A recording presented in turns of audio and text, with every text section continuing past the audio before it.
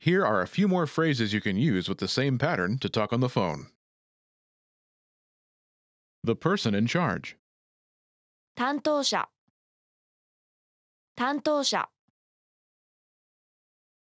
A sales representative. 営業担当者営業担当者 The manager. マネージャーマネージャー Customer service.